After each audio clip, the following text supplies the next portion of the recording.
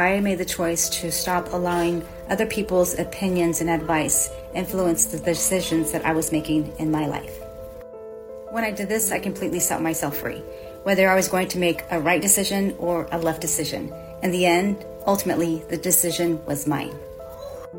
I have found that while it's one thing to give advice, it is another thing to influence another person in a way that would benefit them.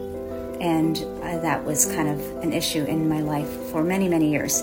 I was always concerned about what other people were going to think and how what they would feel and what they would say and what they think I should do. All of that changed when I took back my power. And when I say that I set myself free, I mean that I set myself free of the burden of feeling like I was going to disappoint anybody or let them down because this wasn't the choice that they want.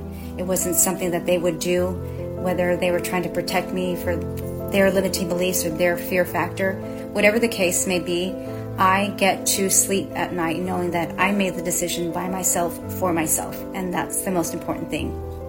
So now, when I reach out to friends or family for advice, I ask them for support, guidance, helpful information, possible solution, and inspiration. And I make the decision all on my own. And I thank them by sending them love and light. Shortcast Club.